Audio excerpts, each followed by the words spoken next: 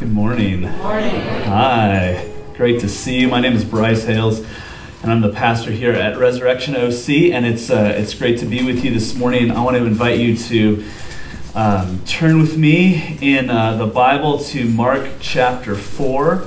And if you didn't bring a Bible of your own with you this morning, you can find Mark 4.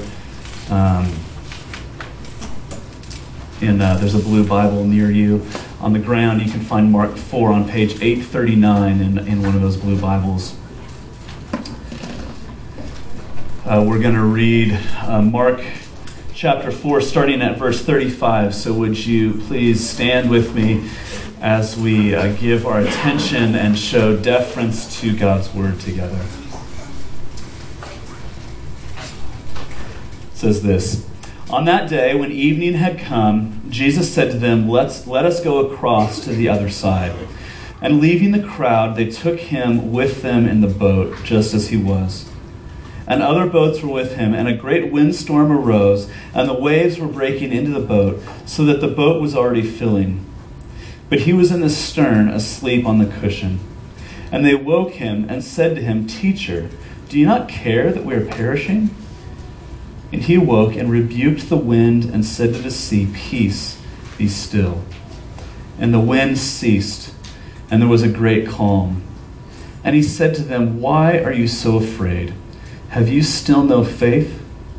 And they were filled with great fear and said to one another, Who then is this, that even the wind and sea obey him?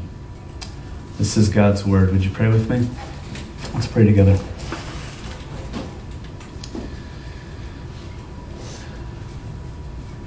Father, I pray this morning that as we look at this account of the work of Jesus, that like his original followers, we would be overwhelmed at his presence. Would you help us, like them, to respond with wonder and awe? Who is Jesus? Would you help us to know him this morning? We pray in Jesus' name. Amen. You may be seated, please. Well, we are continuing our series this morning called The Real Jesus, looking at each week as Mark tells us a little bit more about who this Jesus really is.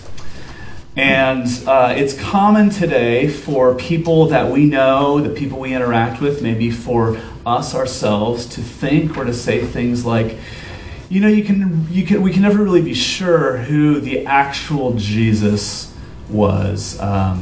There's this kind of view that everybody knows, right? That supposedly that the stories about Jesus that we have in the Bible, they're just a collection of legends, of stories that were passed down over time and maybe embellished over time. Maybe they're inspirational, maybe they're moving, but we can't ever really know if they're true. But one of the things that I think stands out in this passage that I just read is just the overwhelming details that Mark relates to us in this short account of Jesus calming the storm. Richard Bauckham is a professor at Cambridge University, and he wrote a book called Jesus and the Eyewitnesses. And he points out in that book that one of the features of an eyewitness account is how it will often include details that are irrelevant to the story that you're trying to communicate. Fictional accounts will contain details only to make a point. Think about the movie The Sixth Sense as a perfect example of this. There are moments early in the movie that you think don't make a difference, and then it's only when you get to the end and you find out the end. I'm not going to spoil it, but I don't know, it came out like 15 years ago, so get with it if you haven't seen it yet. But you think they're irrelevant details, but when you get to the end of the movie, you realize, every little thing along the way actually meant something. But a real account, an eyewitness account, works differently. If I tell you a story about a great meal that I had, as I'm telling the story, I might mention what color the tablecloth was. Or I might tell you that I got lost on the way to the restaurant. or whatever I might include there. Because as I'm telling you the story, I'm recalling something that has actually happened. And so in this, when we tell eyewitness accounts, these actual details, which are really irrelevant to the point or the message of the story, they just kind of slip out on accident.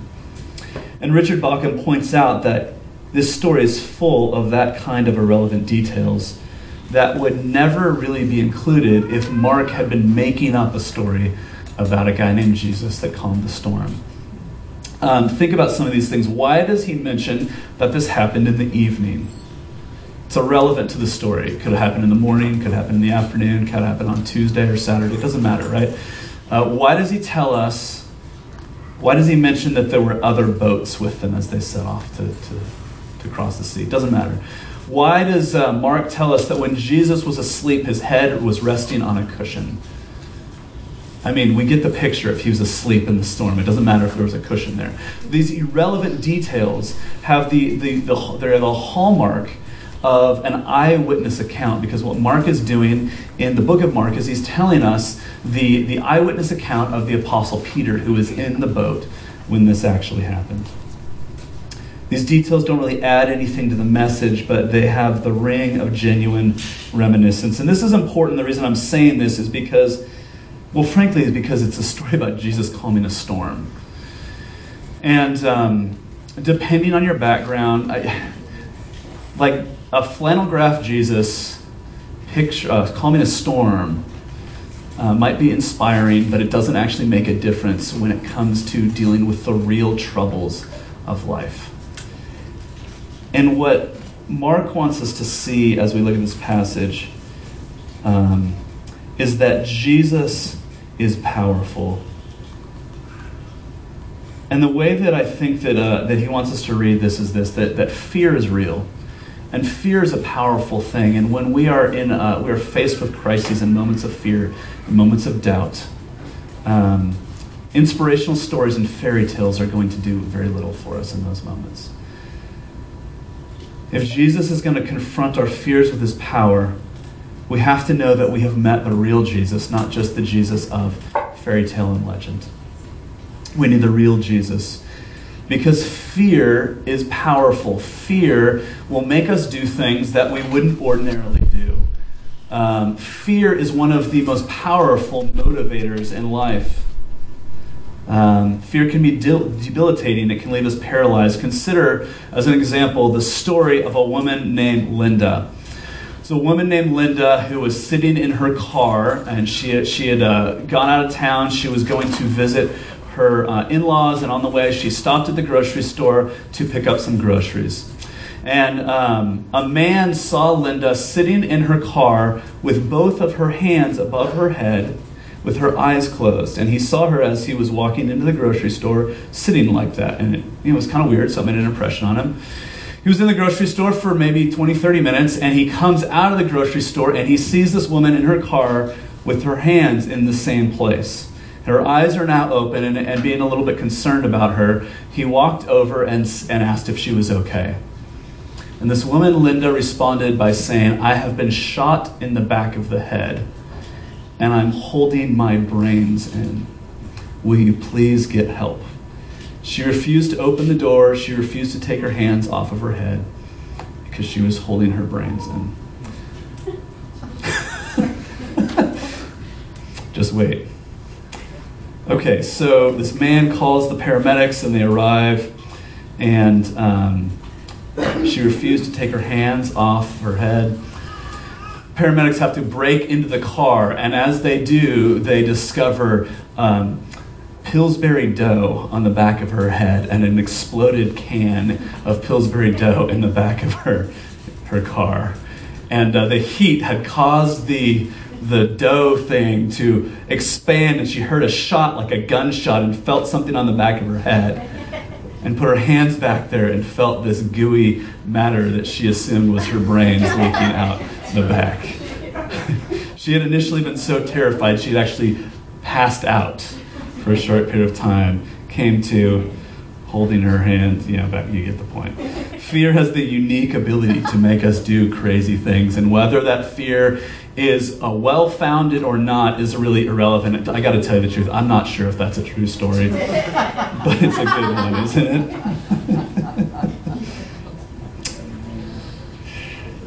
Fear will make us do crazy things. Fear can be debilitating. We live in a world that is polarized and paralyzed by fear.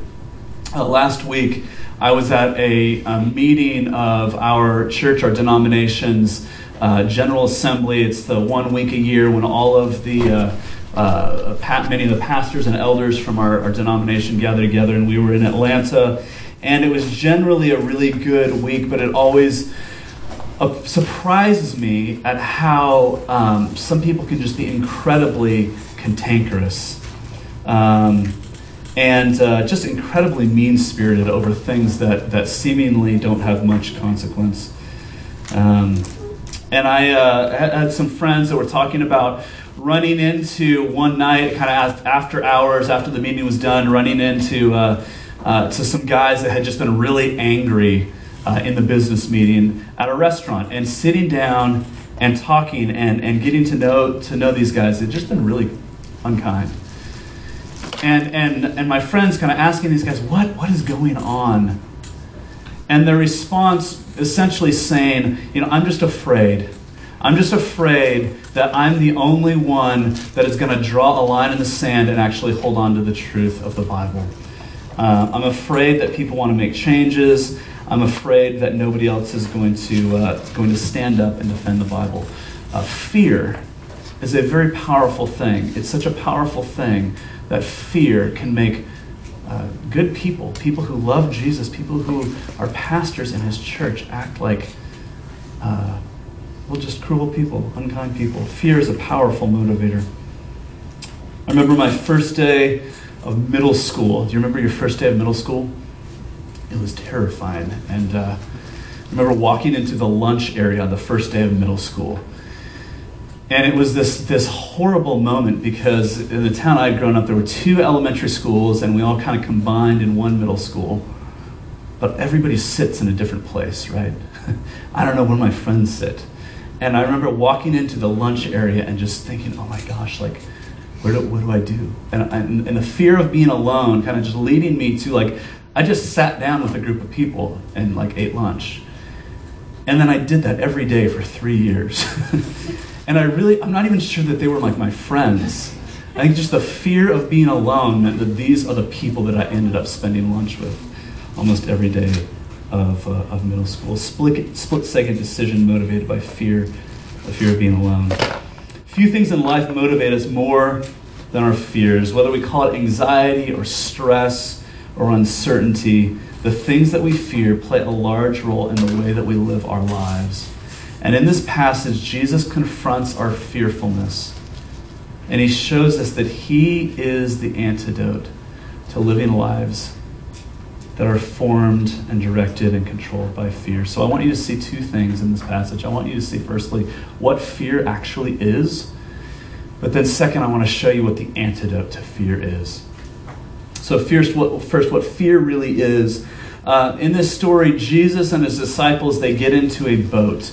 And they are going to cross the Sea of Galilee. And as they do, a storm arises. The Sea of Galilee is about 700 feet below sea level.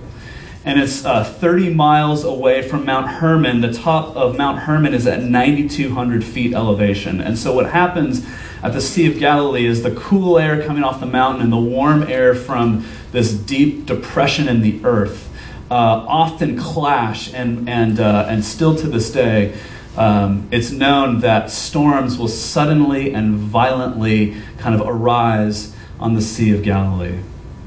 And so the disciples and Jesus are on this boat, and they're crossing the sea, and this storm arises, and water is filling into the boat, and they're afraid. Now keep in mind that these disciples of Jesus, almost every one of them, is a fisherman, right?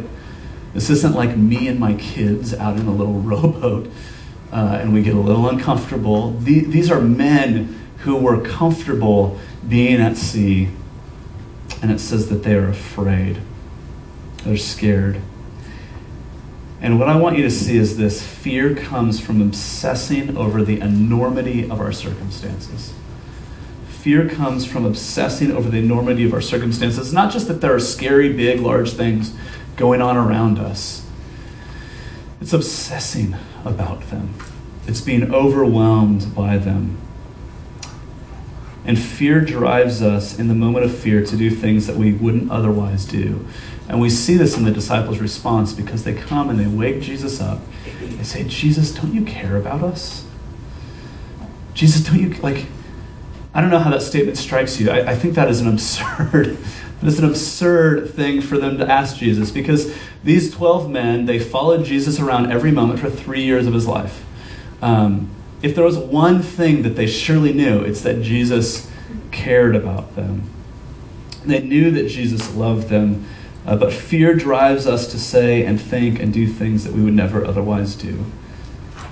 Don't you care about us, God? The proof, think about this. Isn't the proof that God cares, that Jesus cares, the fact that he's in the boat at all? The story of the Bible is the story of God coming to earth to make himself known. The story of Jesus is the story of God leaving his throne in heaven and putting on human flesh and coming into our world in order to make himself known, in order to save us. The fact that God cares is demonstrated by the fact that Jesus is in the boat. But fear causes us to do things we wouldn't otherwise do. And fear shows us the state of our hearts. In a moment of fear, in a moment of fear, who we are and what we really think and care about comes out. Several years ago, my wife and I were going to see a movie on Friday evening, and earlier that day, my mom called me just kind of out of the blue, and we were just chit-chatting. My mom said, this was before we had kids, and my mom said, what are you guys going to do tonight? I said, we're going to go see a movie tonight. And she said, what are you guys going to see? And what I told her was, we haven't decided yet. Now, what I knew was true was we were going to go see this movie called Once. I don't know if you saw this. It won, I think, an Oscar for Best Song or something like that. Kind of indie film about these musicians, street musicians in Ireland that made this record together. It was a beautiful, great, great movie. But I knew that my mom it really wasn't going to be up her alley. And I didn't really want to talk about it. And so when my mom said, what movie are you going to see? I said, we haven't decided yet, even though I knew we were going to see Once. So I said, I don't know. And my mom said, we just saw this movie called Once. It was horrible, so don't go see it.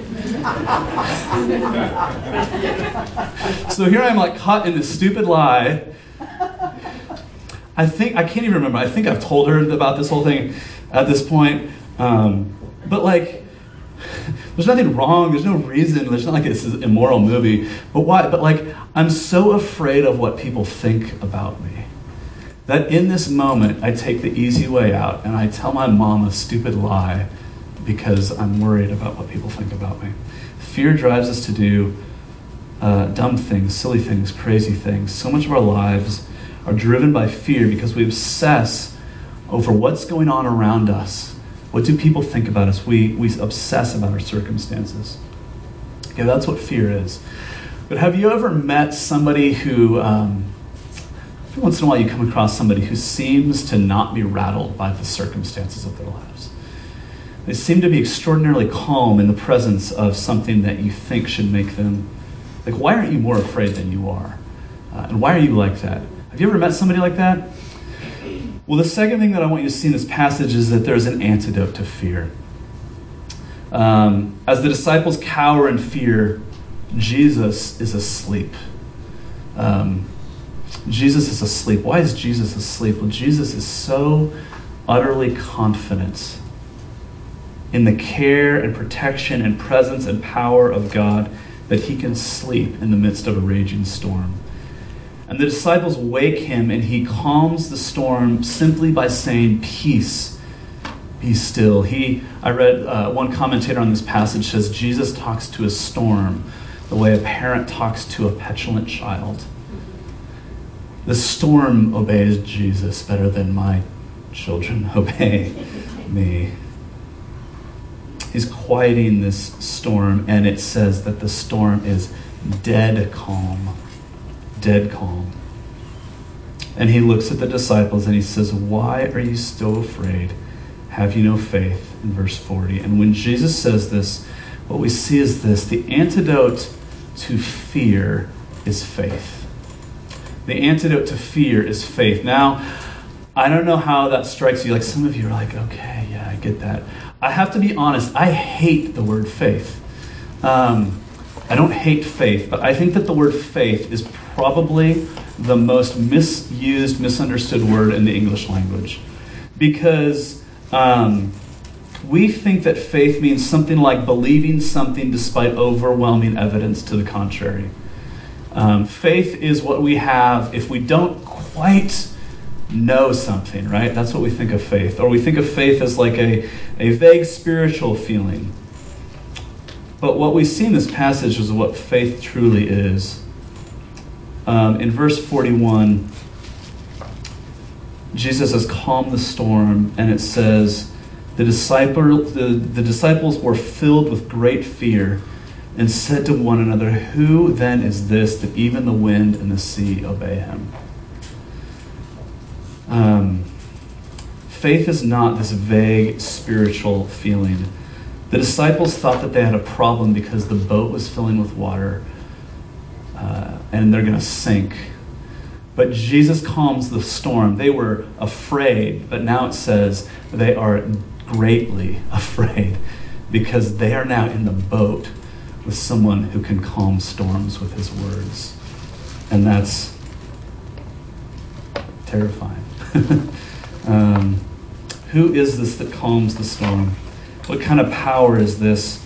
Faith is not a feeling that I can muster up inside myself. Faith is what comes when you are struck by the enormity of Jesus. You see, that fear is being overwhelmed or obsessed with the enormity of our circumstances, but faith is being overwhelmed by the enormity of who Jesus really is.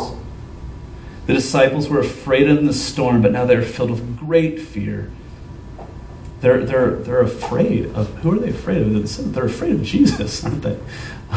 Fear in this sense, I mean, the Bible, throughout the Bible, it talks about the fear of the Lord. The fear of the Lord is the beginning of knowledge. The fear of the Lord is the beginning of wisdom. Why are they afraid of Jesus? Well, fear in this case means something like reverential awe. I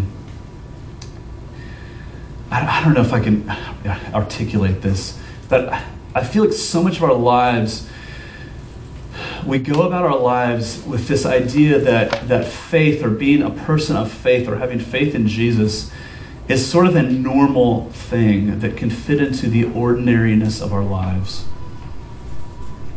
Many of us are trying to figure out how to fit Jesus into the rest of our lives.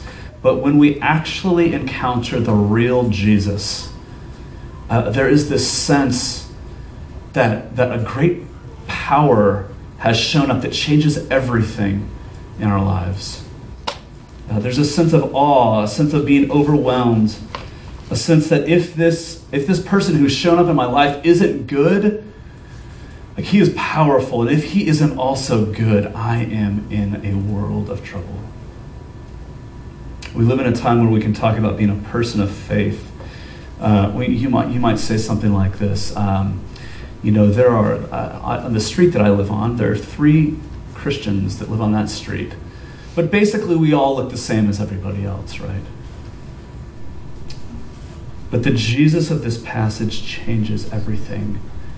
Have you met the Jesus, the real Jesus, the Jesus who is powerful, the Jesus who would change everything in our lives? As a pastor, almost every week I get to sit with people and hear stories about what God is doing in their lives and how he has shown up in their lives. And several weeks ago, I talked to somebody who said that, I have to be honest, basically I've always thought of Jesus as a guy who wears a dress but has a beard. And this person was at the point in his life where, he just had made a mess of his life and was headed towards just shipwrecking everything. And he said, I prayed for God to show up. I prayed for God to show up, and he didn't. And I was determined to shipwreck everything, essentially, to take the easy way out. And suddenly God showed up, And he said, and I was undone. I was just undone. I was convinced that, I don't know how else to describe it, there was a power that had arrived in my life. When God shows up in our lives, we don't say, oh, that's really nice, this Jesus thing. Could you just please wrap it up because the golf thing is on TV in a little bit?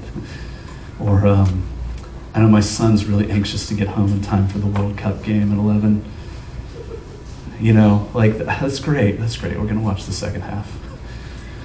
But like, when Jesus shows up in our lives, it is a power that changes everything, and we do not tend to think of Jesus like that. Do you know him? Do you know him? This morning I was looking over my notes, and I was looking at Facebook and kind of catching up with some friends that I had been with last week in Atlanta. And a friend of mine put this message up to a friend of mine who's a pastor in Oklahoma City. Said this. He said, please pray for me today. In our church, we try as often as we can to have somebody share a testimony about what God is doing or has done in their lives. And he said, pray for me today because during our testimony time, a man named Philip is going to share his story. He said Philip was seduced by a woman when he was 18, and after 3 months of meeting with her, she had convinced him to shoot her husband dead. And he did. And he was arrested and sentenced to life in prison at 18 years old. And my friend said, in prison, Philip met Jesus, and everything began to change. And his friend, John, his high school friend, stuck by him through all of these years. And he said, Philip's life began to turn around. Everything about his life changed. And against all odds, after 19 years of a life sentence, through the advocacy of John in this church, Philip was released from prison. And here's why he asked us to pray. Because he said, while he was in jail, Philip met a young woman named Amanda, who was a former Brazilian swimsuit model. And they fell in love. And about an hour ago, in between the 9 and 11 o'clock service at a church in Oklahoma City, my friend Doug married this man and this woman.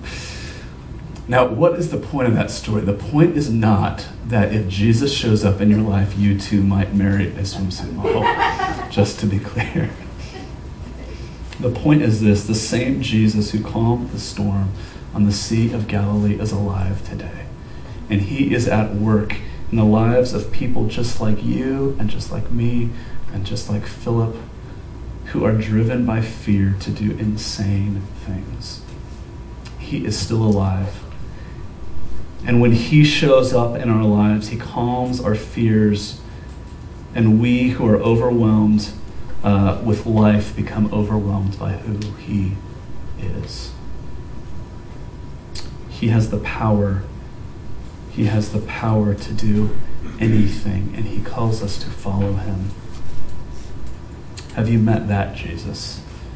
Not the Jesus of, I don't know, the flannel graph in Sunday school. Have you met the Jesus who comes into your life with power and rearranges everything? What will put to rest the fears that dominate your life? Feelings of piety and inspiration are going to do nothing in the face of real problems, real circumstances, real fears when the storms of life are raging. But there is a greater power at work in the world, the one who simply speaks and the wind and the sea obey him is alive and at work in our world. But in some ways, that's not the most incredible part of the story. The most incredible part of the story is not that Jesus calms the storm by speaking, but in the context of the book of Mark, it is all moving towards a climax when this one who calms the storm goes to the cross. And on the cross, the soldiers, the Roman soldiers that are there, mock him, and they tell him, if you really are the Son of God, why don't you call the angels and they will come and they will save you? And he doesn't. He does not call for help. Why does he not call for help? Well, the answer surely is not because he can't. He's the one who created the world. He is the one who the physical creation responds to. Why doesn't he save himself? Well, on the cross, Jesus fights the biggest storm that we will ever face, because he is fighting not against the Romans who are killing him, but against the powers of sin and death himself. And he calms the storm that can only truly drown us by throwing himself into it. On the cross, Jesus gives up his power and calms the storm by letting it wipe him away. It cost him everything. The God of the universe calms the ultimate storm of life by giving himself up for you. I want to remind you of what I said a few weeks ago at the beginning of this series. We are looking at the real Jesus in the book of Mark this summer, because the book of Mark wants to tell us two things. He wants to tell us that Jesus is Lord and that Jesus is Savior. And most of us today, I believe, most people who are Christians, I think even people who aren't Christians, are really okay with the idea that Jesus is our Savior. Okay, if you want to believe that Jesus is a gracious guy, if he's merciful, if he died for you, maybe that's inspirational for you, that's great. Even Christians, this idea that Jesus died to take care of the mess that I have made of my life, we're very happy with that. But the whole first half of the book of Mark is Mark over and over and over again saying Jesus is the Lord. Jesus is the King. Jesus commands your obedience. The one who speaks and calms the storm doesn't do that to give you a more comfortable life. Jesus didn't die on the cross to give you the freedom to just be a happy person. Now, that may be a side effect of what he's done, but he is the King who comes into the world and he calls us to follow him, to obey him. Jesus is the sovereign Lord of the universe who stills storms with his words. By his power, he has set you free from the storm of sin and death, and he invites you to respond by giving your life away and following him. Let me finish just with this. I don't even know if it's a story, it's an anecdote, but it's Father's Day. And I was reminded of this when I was a kid. Not my dad, but my grandpa was this guy who he just built cool things. He was like a tinker. He had this garage full of seemed like treasures. I think it was just like at a Vice or something, but it seemed like a magical world to me as a kid. And I remember going to his house. He had a tree house we could play in, and he had a jacuzzi, and he would roll out a TV, and we would sit in the jacuzzi, like in the 80s, and watch TV. It was awesome. But the thing I loved about being at my grandpa's house is he had a dolly is, like they used to move like a furniture dolly or whatever. And I would stand on that dolly, and my grandpa would push me around. But I remember the moment of just sheer terror, because you've all done this, and you stand on that dolly, and my grandpa would tip me back, and as he would tip me back, I would bend forward. So I was afraid I was going to fall on my head. And my grandpa would laugh and say, "I've got you, I can hold you. Don't be afraid." He'd set it up, and we'd do it again, and I'd bend forward again, and he said, "Don't you trust me?" And I'd say, "Yeah, I trust you, but I'm afraid." Well, several years later, when one of my kids was one of my older boys was, I don't know, 3-4 years old, we were at this camp, and we were there. We were in the I don't know, room kind of like this, and I found this furniture dolly in there, and it was like they knew instinctively what to do. And my son goes and he stands on this dolly, and I go behind him to tip him back. And I know doing this, I know what's going to happen. I know he's going to bend forward, and it's not as much fun, right? If you don't have the rush and exhilaration of I might die here. And I come up behind him and I tip him back, and he just leans back. I'm thinking, what happened? This is the first child in history that has ever been on a dolly and not freaked out. What is going on? And it occurred to me that my son has never really had a moment in his life when he didn't believe that he could trust his dad. Now he's grown up and he's discovered that there probably are moments in his life that he won't be always able to trust his dad. But the reason I'm telling you this is this: Jesus did not die so that you could live a comfortable life. Jesus died so that you could live a life of mission, so that you could live a life of adventure. It is not a life where he's calling you to give up everything that you want and everything that you love. He is the King who calls us to follow him. And it will surely be scary. But he is with you, and he loves you, and he will hold you every step along the way. And so the question for us is this: will you let faith in Jesus drive out the fear of circumstances and follow him into whatever he calls you to in this life? Let's pray together.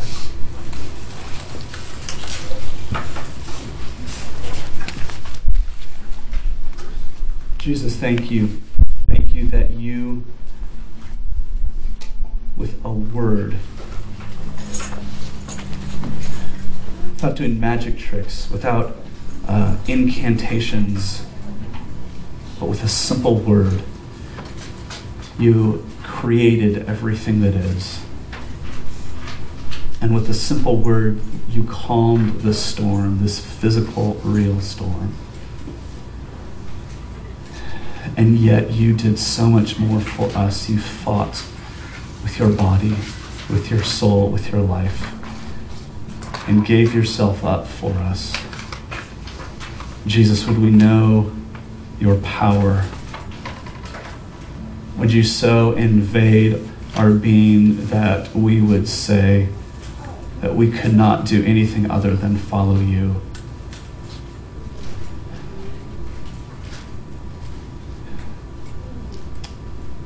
That can only happen if you actually show up in our lives. We pray that you would, in Jesus' name.